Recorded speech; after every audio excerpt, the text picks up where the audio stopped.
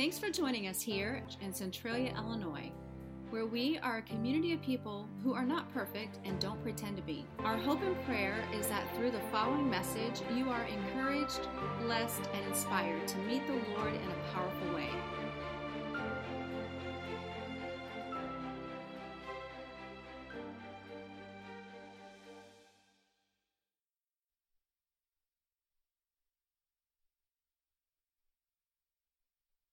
All right, I got to turn on my mic, I think. Hello, church. Thank you. As we know, I probably need some interaction. So the good thing is, in preparation to preach today, I've been super nervous, and I've been, as you can imagine, and I started asking God. I said, Why did I say yes to this? Why did Ronnie ask me to do this? I don't want to get up here. I don't want to be a preacher. I don't want to be a pastor. I don't want anything to do with standing up here. So other than saying rah, rah, rah on Sunday morning, I like that, but I don't want to preach a message. And so I started going through these fears in preparation for today. And I started to, and as I turned to God with it, He really just convicted my heart and said, "Why are you afraid?" And my response is, "I fear I'll fail." And He says, "Why does that matter if you're obeying me?" And my response is, "I fear what people will think." And God says, "Why do you care?" And I say, "I fear they will reject me because I'm not good enough." Has anybody ever felt not good enough? Yeah, I have. Sometimes I think like, God, what's your plan for me? Where do you want me? Like, how can you use somebody like me? Does anybody think that?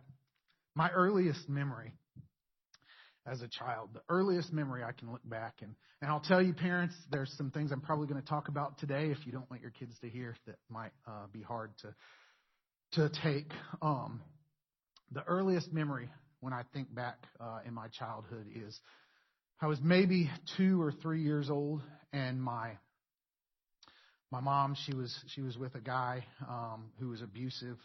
I remember that my little brother Stefan was in the room, so I know that I was probably 3 because he's 2.5 years older than me. He was just a little bitty baby. And I remember the window. We were locked in the house, and Mom's screaming and crying. And I remember the window being busted as she goes for the phone to pick up the phone, I presume to call the police because she's being abused. The window gets busted out, and this guy grabs her and drags her through the window. And that's the earliest childhood memory I have. And so I think about that. I'm like, that's how I started out, right? So I'm like, how can you use a guy like me? And so as we're going through the I Am Second series, I know why Ronnie picked me to preach because he says, man, other people need to see how God can use us. And my whole life I've thought, probably not good enough. It's just something I've gotten used to. Another early childhood memory I have is from the time I was about 4 years old until 9 years old, nearly nightly, my older sister molested me. Nearly nightly, my older sister would make me do things with her, to her, that just made me feel like that was the norm. I certainly didn't grow up in a home that was faith-based. I grew up in a home that was the exact opposite of. I'd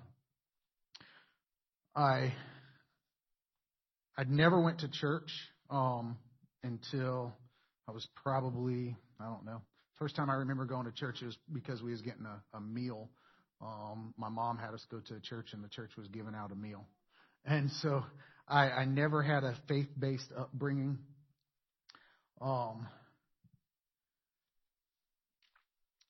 And then when I was young, child abuse started very early besides the sexual abuse. Another early memory I have is at my stepmom. So I lived with my dad and stepmom in Alma. And at this time I did. I was always back and forth between my mom and dad in younger years. And my stepmom was constantly just mad at me. She told me she hated males. My older sister, Michelle, she was okay with. Her two daughters, she was perfectly fine with because they were girls, but she hated boys. She always told me that. And she said I was a dog. She said I was useless. And she would remind me of this constantly, day in and day out. And I remember one time, so we lived in this house that was just disgusting. And I didn't know any different back then, but looking back on it, have you ever ripped up carpet off of hardwood floor? When you rip it up carpet off a hardwood floor, it's got this nasty like padding on it that hasn't been cleaned up and sanded and all that. Well, that's just how our floors were. It had never been cleaned. It was hardwood floor, but it had never been cleaned up, right? It was just disgusting floor. And so one time for dinner, we're having spaghetti, and my stepmom, she pours the spaghetti on the floor and told me I had to get on my hands and knees and eat dinner off the hardwood floor. And so that night I ate dinner, and she told me I was a dog. And that's how I ate. And one time she had me washing every single dish in the house. She just for whatever reason she wanted me to wash every dish in the house, and so I wash all these dishes, and then she comes in to inspect them, and she's looking at this bowl, and I remember she puts it into my face, and she says, "You see this? There's a spot on it," and she's just shoving it in my face, and I'm maybe 8 years old. Would you pull up that picture of me when I was a kid? So that's little Josh Cross.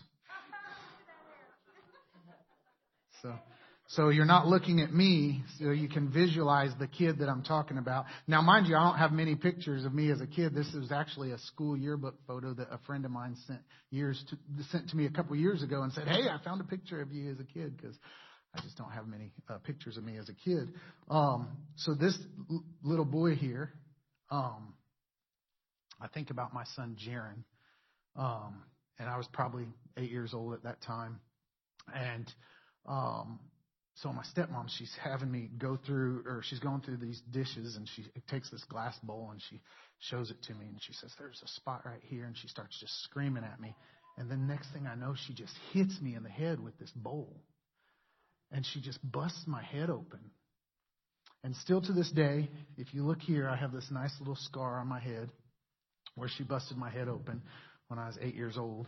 And the blood just starts pouring out all over the floor. She's just flipping out on me, just screaming at me, and just going crazy. And the blood's just pouring out all over the floor. And I'm just standing there freaking out in tears. And I'm standing in the kitchen, and she storms off into the living room. And I go in to the living room because I'm terrified, right? There's just blood everywhere. And I go into the living room, and they start yelling at me for bleeding on the carpet. My dad and stepmom. And so my dad picks me up, and he takes me into the bathroom, and he puts me in the bathtub, and he just turns on the water. And I just remember like things are starting to go black.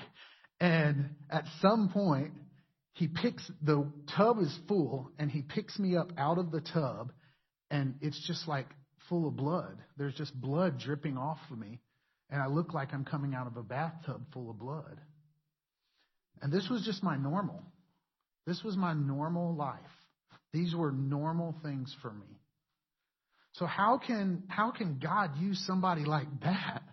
And why would somebody like that trust God in any way, right? Why would somebody like that put his faith in God in any way? I mean, goodness, think about that. And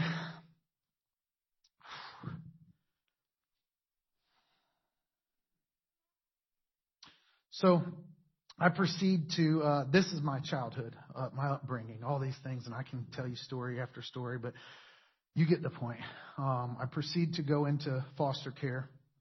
When I was 11 years old, I went to school, and I told a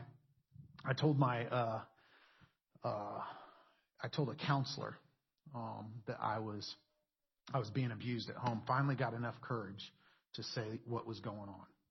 And so I go to this counselor, and I tell him, "Oh, are you lying? Are you lying?" And finally, she's literally accusing me of lying. And finally, I turn around and I take my shirt off, and I just drop my pants right in her office, and my whole back and legs are just completely black and blue because just the night before, my stepmom she had this board that she would hang on the wall, and she took it and she had beat me with it. She used to make me stay up, and she'd make me do like push-ups in the living room. And when I would stop, she'd kick me in the ribs.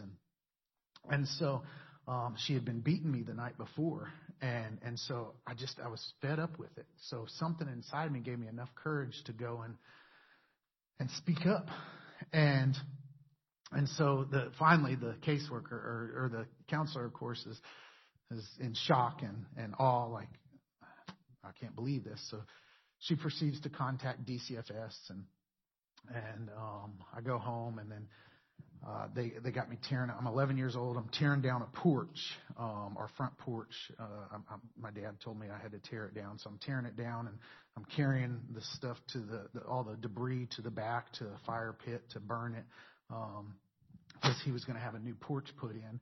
And so this guy pulls up, a truck pulls up, and the guy gets out, and he's a DCFS caseworker. And I still remember his name. Jim Nessler is his name. And he gets out, and he walks up. He says, "Are your parents here?" "Yeah, they're inside." And he goes inside. I'm terrified.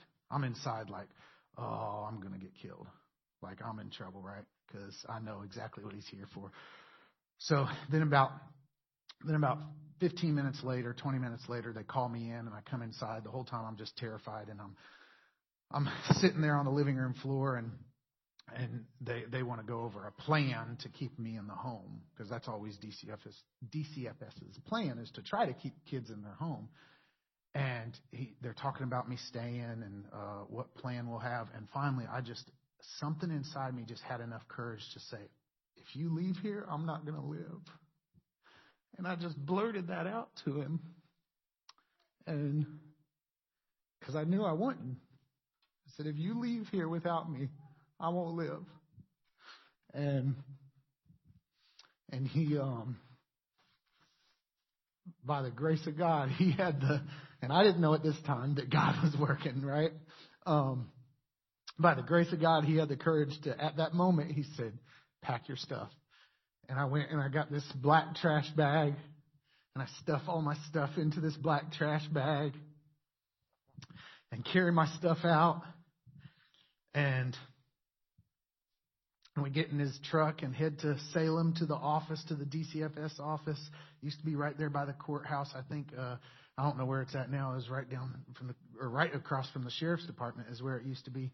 And we're in there. It was like midnight. So he finally finds me a place to go, Southern 30 Adolescent Center in Mount Vernon, a group home. So I go to a group home, and that was an experience, because most kids in a group home aren't the greatest, and I'm just this terrified kid, right? And so I proceed to.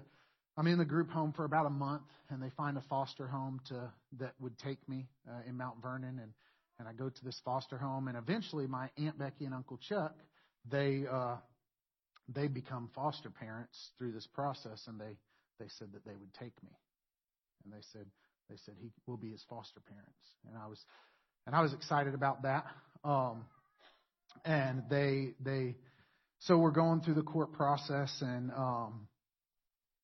in this foster home. And I remember in the foster home, this boy that was in the foster home, he kept wanting to touch me. Like, he was constantly like wanting to touch me and show me his privates. And it was just like, why are these things happening, right? Again, that was my normal, though. Like, whatever, I guess that's just what happens. And so I ended up going to my Aunt Becky and Uncle Chuck's just before I turned 12 years old. It was August of 1996. And for once in my life, I felt like I'm going to be all right. Like it's going to be okay. Like I'm in a good place, right? So they proceed to, I started at Centralia Junior High School, 6th grade. Nobody knows because how Centralia works, you merge into school after school, so nobody knows I'm a new kid. Everybody's a new kid at the junior high, merging into Centralia Junior High. So I start to make friends. My uncle gets me into like rec ball. I met Josh Tellefson and in Centralia rec ball, and start to make some friends, and things start to seem like, this is good. Right? Like I'm not being beat. Things ain't great, I'm living a much better life. And for the next about 4 years, my aunt and uncle, they never fought in front of me or anything. They didn't have a real intimate relationship, but they never really fought in front of me, so it wasn't destructive, not abusive or anything. But then when I was about 16 years old, they came to me and they just said, and I thought things are good, right? And they said they wanted me, that I couldn't continue to live there. They told me they was calling my caseworker, my DCFS caseworker, and I had to move out. And I thought, somebody else is getting rid of me, because let me tell you, I used to beg my mom to let me come back and live with her every time she would send me to live with my dad when I was a kid. And I'd live with her for a few months, and then you're going to live with your dad. She just constantly got rid of me. They didn't want me. My Aunt Becky and Uncle Chuck, they just send me off to wherever I came from. And so I proceed to go into a foster home in DeQuoin at 16 years old, just by, again, knowing what I know now by the grace of God. Keep in mind, back then, in my mind, it was not by the grace of God.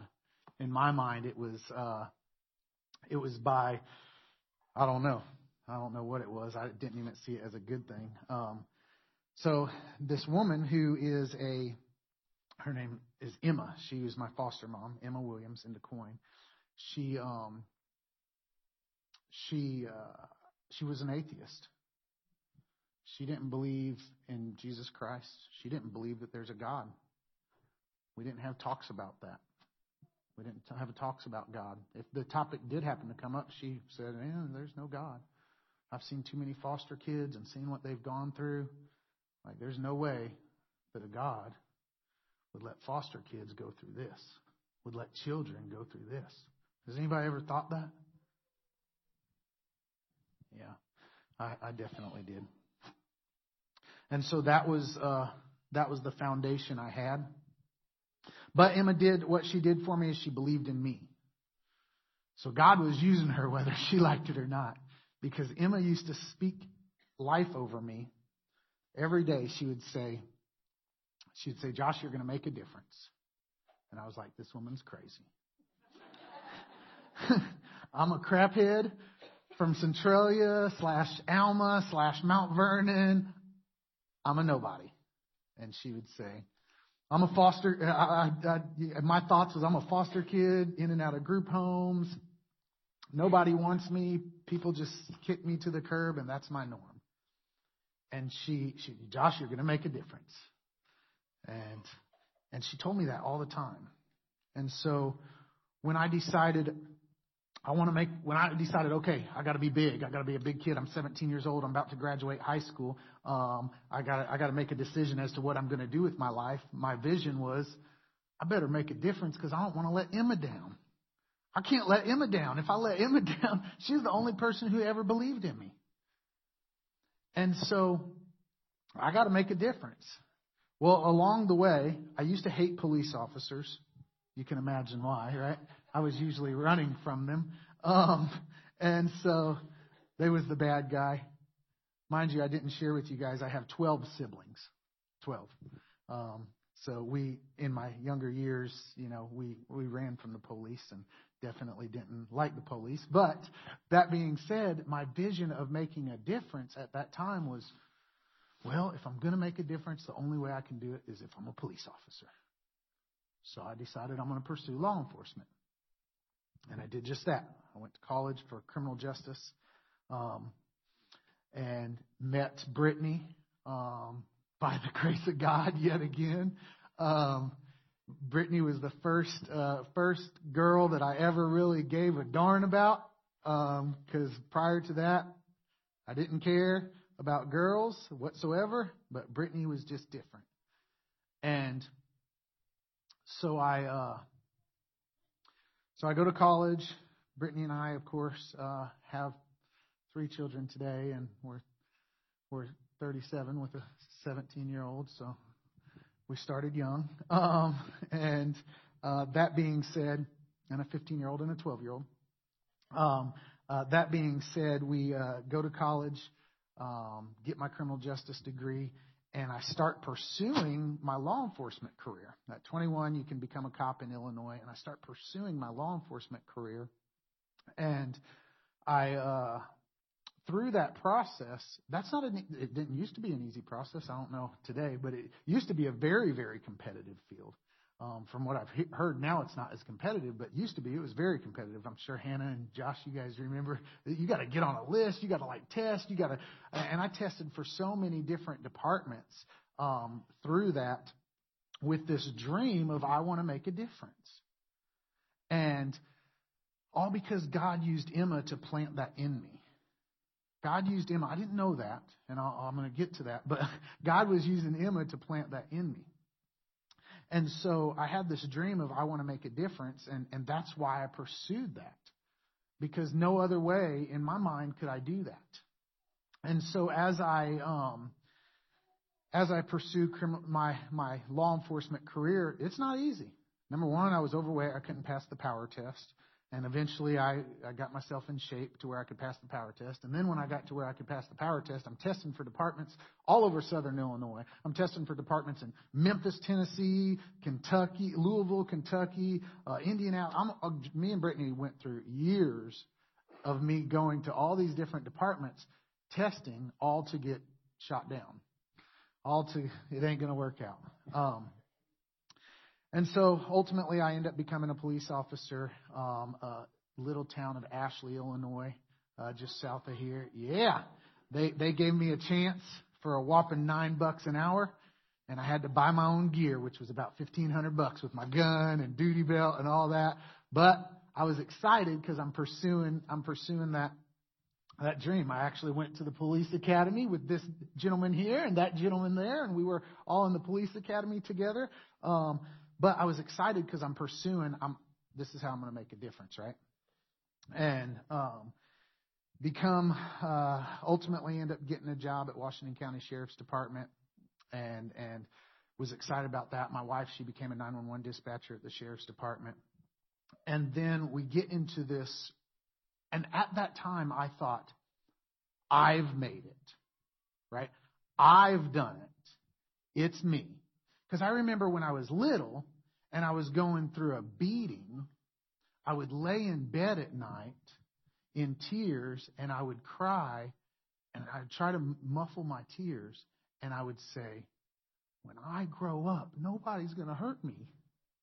Nobody's going to be able to hurt me when I grow up because I'm going to be in control of my life. Nobody can get me then. Whenever I'm big, they can't hurt me. And so I'd lay in bed at night and think that. And so once I became a cop, I had that conviction of I've made it. Me. Right? That was my thoughts. So we get in the rut of life. Brittany and I ultimately 7 years at Washington County Sheriff's Department. At 30 years old, we're threatening divorce because we just was letting life take control. We was letting life beat us up. And I say that because so often we we allow our circumstances to just weigh on us. And I didn't understand why we were doing that. Looking back, it's always so easy. I'll tell you this. It's always so easy to look back at the storm and be like, thanks, God. But when you're in it, when you're in the storm, it's like, why me? Like, why am I going through this, right? But when we look back, we can be like, thank you, God. And we always see that. If we can just live in that moment when we're in the storm, that would be great. I know it's hard to do. But so Brittany and I start threatening divorce. Ultimately, we are both making horrible mistakes in our marriage. And this goes on for a couple years. And so October of 2014, it was just the turning point for us. It was the catalyst, if you will. And I just get done. I was car to car actually with the guy that my wife had been talking to, and I called him out, and I'm going through a ton of emotions. I'm asking. He's a police officer also, so I'm heartbroken because not only have I been betrayed by my wife, but also this police officer who's supposed to be my brother in blue, who I think I can trust, is betraying me as well. And so I'm car to car with him, and and I wrap up my shift and I head home and I pull into the garage, and I'm sitting there in my garage and I'm just thinking, this ain't the life I want. This is not the life that I want. I did everything I was supposed to do. You didn't give me anything. Everybody else has it. Everybody else is born with a great mom and dad. Everybody else doesn't got to go through foster care. Everybody else doesn't have to be molested growing up. Other people don't walk around with a scar on their head where a glass bowl was busted over their head. Other people didn't have to eat spaghetti off of the floor because they were a dog. Other people weren't sent away by the one couple that finally they felt was safety to send them back. Other people don't have to go through that. And I fought through that. I went through that, and I did everything I was supposed to do. I went to college. I got a degree. I got a good job. I pursued a family life. I did what I was supposed to do. What am I supposed to do now? It's falling apart. And I sat there in the garage, and I pulled my gun out of the holster, and I set it on my lap. And I never talked to God prior to this. Mind you, my father-in-law is a Baptist preacher. He tried to reach me for years, and he just couldn't. I never talked to God prior to that. And I sat there in the garage. We didn't pray. We didn't go to church. The only time we went to church was Easter Sunday or Christmas, just to make Brittany's dad happy. And I sat there in the garage, and I pulled my gun out of the holster, and I set it on my lap. And I said, God, I'm done. I'm sorry, but I'm not doing this for another 30 years of my life, because I did everything I was supposed to do. And look where I am. My marriage is falling apart. I was about to be a weekend dad.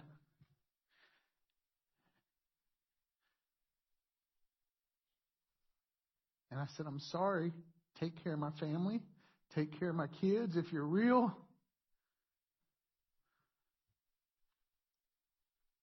And so I'm in tears and talking to God for the first time. I never talked to God. And the next thing I know, I hear this beating. I'm in the garage. My garage is detached from the house. My wife is supposed to be gone to work. And I hear this beating on my squad car window. And I look up, and she's standing there in tears. Because I was about to sit there and take my life because I was broken. And so at that moment in our life, we decided we have to do something different because what we're doing is not working. And I'm forever grateful for that moment, because so oftentimes when I share that story with people, they'll say, I'm sorry you went through that. Don't be sorry. If it wasn't for that, if it was not for that moment in my life, I would have never followed God's plan. So over the course of the next couple months, that opened us up to say, okay, maybe I don't have it figured out. Maybe it's not me. Maybe I need to be open. And so God proceeds to bring people into my life. A gentleman I'm forever grateful for named Jim O'Hickey, who every single Friday he did a Bible study on a conference call, and he lives down in Florida. Every Friday he did this Bible study, and I started in January of 2015 getting on this Bible study every single Friday, and I just listened to him talk about Scripture and whatever. But guess what? God brought people in my life that had what I wanted in life, so I listened to them when they invited me on that Bible study. And so I sit and listen to Jim talk about Scripture, and I'm going through. I remember when I first began on the Bible study, it was in the book of Acts. I was on that Bible study with him for over 4 years, and we went through so many books, it was crazy.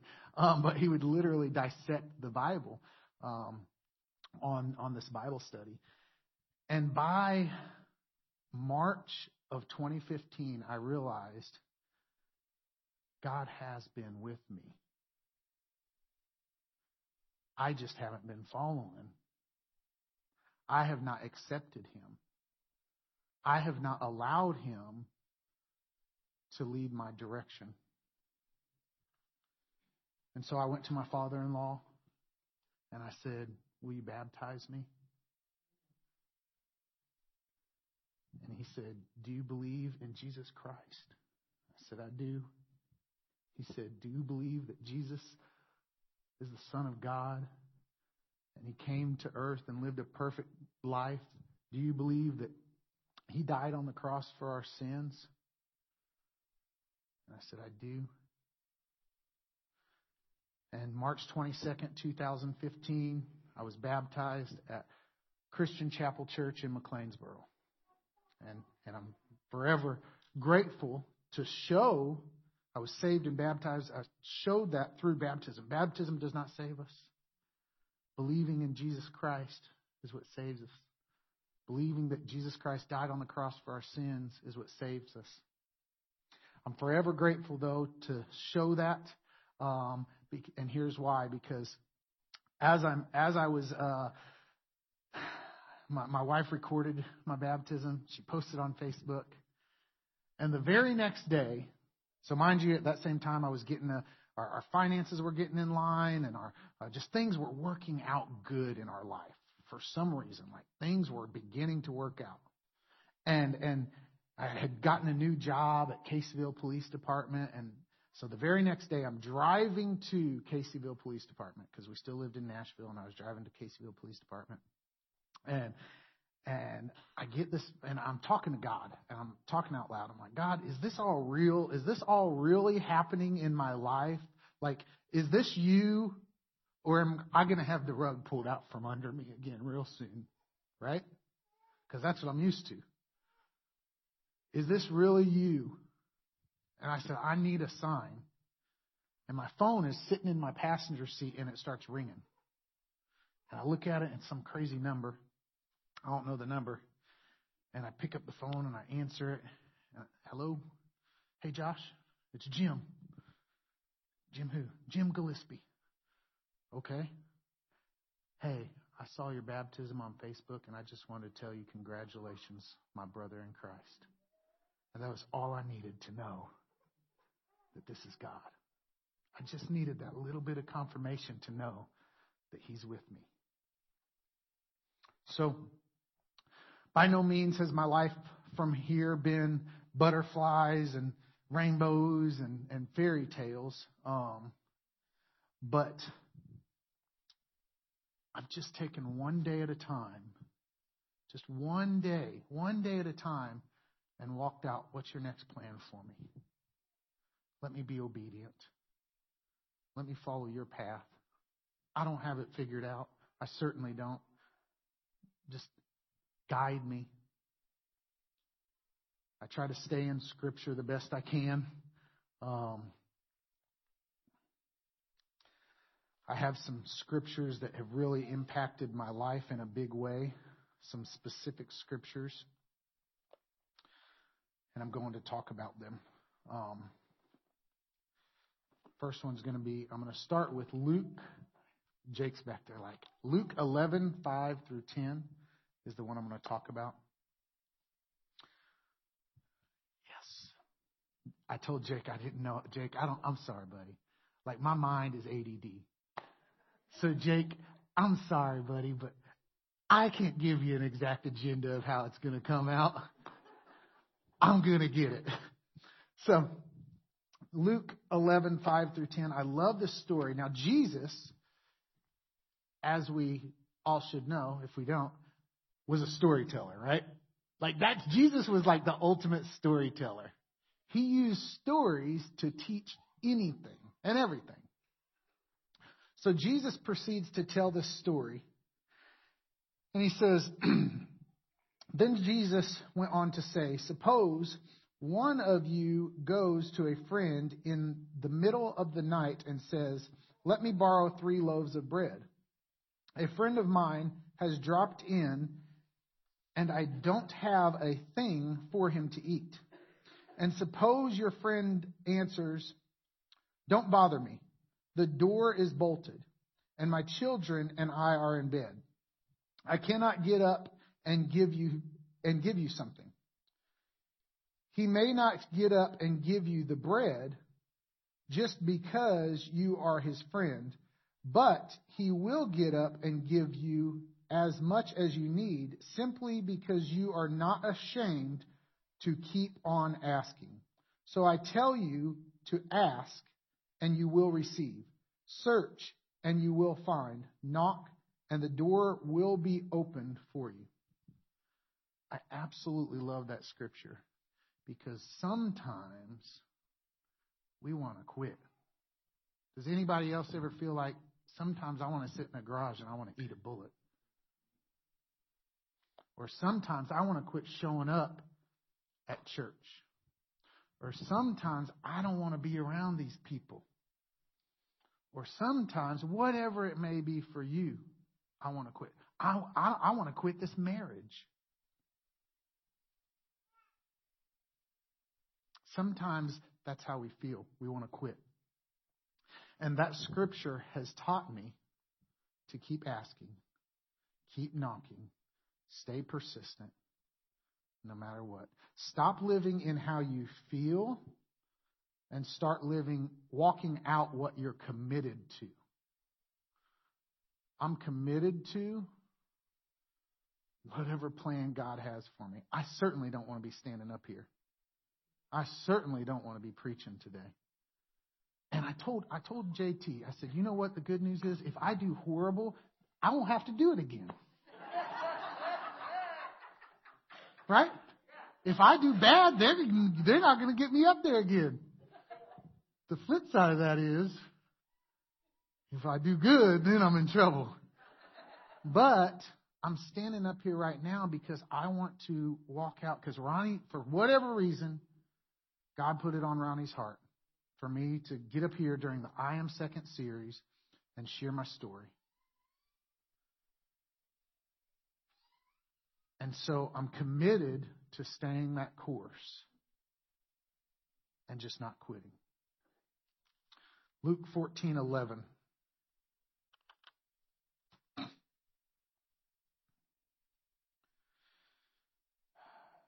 This one's a hard one for me. It reads, if you put yourself above others, you will be put down. But if you humble yourself, you will be honored. It also reads, I think in another version it reads, for everyone who exalts himself will be humbled, and everyone who humbles himself will be exalted. That's something that's been really hard for me. Now, guys, these are my scriptures, and I'm telling you why they mean something to me, right? That's something that's been really hard for me. because all my life it had to be me taking care of me and making sure everything's good. And so it's very hard sometimes for me to humble myself. And I'm not always the best at it. But that scripture is what I resort to remind me, Josh, shut up. Exalt somebody else.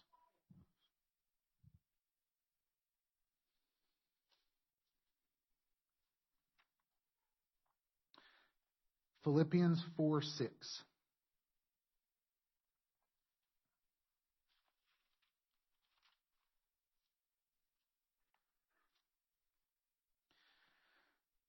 Philippians 4:6 reads, "Don't worry about anything, but pray about everything. With thankful hearts, offer up your prayers and requests to God." Man, let me tell you something about worry. Worry is rooted from fear. Worry always stems from fear, some kind of fear. Fear and faith do not coexist. Ever. Ever. And one thing I begin to notice is that the stronger my faith becomes, the lesser my fear is. I fear way less the more I strengthen my faith. Way less. So how I do that is by staying prayerful. Now, we pray over dinner. We pray, all the time. Sometimes I'm just laying in bed, just praying. Your prayers don't have to be spectacular. They don't have to be, Father, thou art. Just talk to God. Just talk to Him. This morning, I'm up at like 6:21 this morning, and I'm just talking to God. God, just give me the right words. God, I don't care if I offend someone in here. I just don't want to offend you. God, I don't care what they think. I care what you think. I don't want to let you down. Just talk to your buddy. Because let me tell you, whenever you don't have an earthly father figure in your life, it's real hard to believe that God is a good God, that He's a good Father. That's something I struggle with. But I know that if I continue to talk to Him, and I continue to ask, and I continue to ask Him for, pray to Him for direction, He'll guide me. And then my favorite is John 6:29. It's actually 6:28 and 29. I summarize it with just 6:29, but I'll read 6:28 and 6:29. What exactly does God want us to do? The people asked. And Jesus answered. This right here is what God wants us to do to be saved. God wants you to have faith in the one He has sent. That's it. See, Josh, it doesn't matter if you've done it all, what you were supposed to do. It doesn't matter if, statistically speaking, you were supposed to be in prison or dead or on drugs, and you did what you were supposed to do, Josh. See, God doesn't expect, that's not what's going to save me. What's going to save me is if I believe in the one He has sent. See, we can do all the good deeds in the world. We can be the nicest guy in the world. We can be the hardest worker in the world. But if we don't believe in Jesus Christ, we're not going to heaven. That's just the facts. And I fear one of my biggest regrets. So I was already, whenever Emma passed, Emma, my foster mom, my kids know her as Grandma Emma. When she passed, she had brain cancer, and we're at her house, and she can't even talk. And I had an opportunity to speak to her. She could nod and give me like grunts, but she couldn't talk. And she's laying in bed, and I'm talking to her, and I was already digging into Scripture. I was already following Christ. And I didn't say a word to Emma, somebody I know who doesn't believe in Jesus, on her deathbed. I didn't say a word to her. I didn't ask her if she believed in Christ. The only thing I said to her was thank you. I said, thank you for believing in me on her deathbed. And I forever regret that, because I don't know if I'm going to see Emma ever again. And that's hard. So that's probably the most important scripture to me. It is the most important scripture to me, because I have to remember that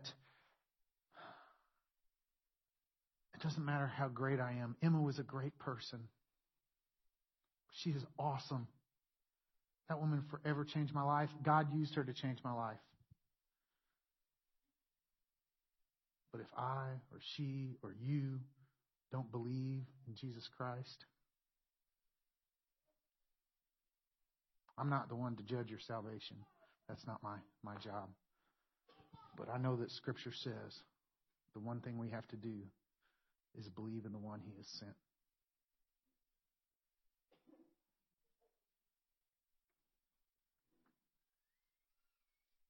Worship team, if you'll come up here.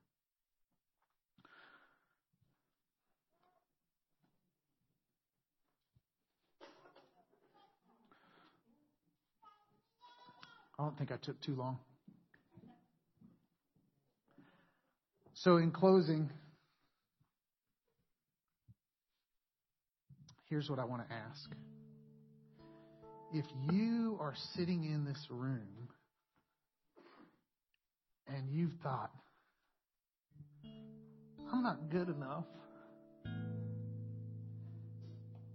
If you thought, God, why me? Why'd you do this to me? If you've thought, I'm just a dog, I got to eat off the floor.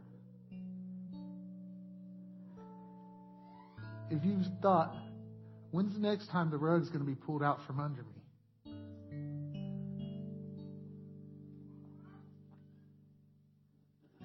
Leave it here. I want to invite you to leave it at the altar today. Don't walk out of this building. It's not going to be an easy walk. After this, everything's not going to be butterflies and rainbows moving forward, but it's going to get better. And if you'll walk it out one day at a time and just leave it here, leave those fears, those doubts, the why me's here, it's going to get better. And just trust in Him.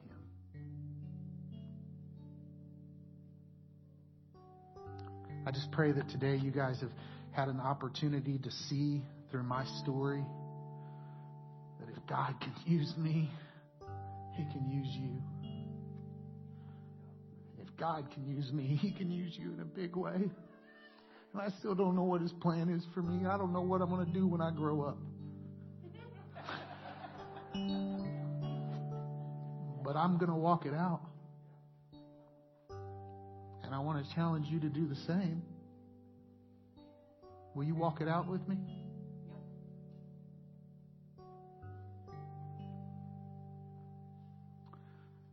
If you have anything that's holding you back, leave it here at the altar today. Guys, deacons, if you guys would come up here. just in case anybody has anything that they want to leave here, any prayer requests. You guys, if you have anything at all, you too, if you come up here and help.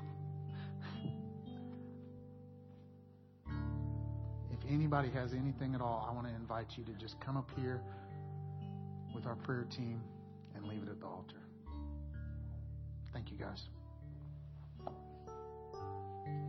As a church, it's our honor to play a small part in all that God is doing in and through your life, and we would love to continue with you on that journey. You see, it's our mission to lead people to become fully devoted followers of Christ who walk by faith and not by sight.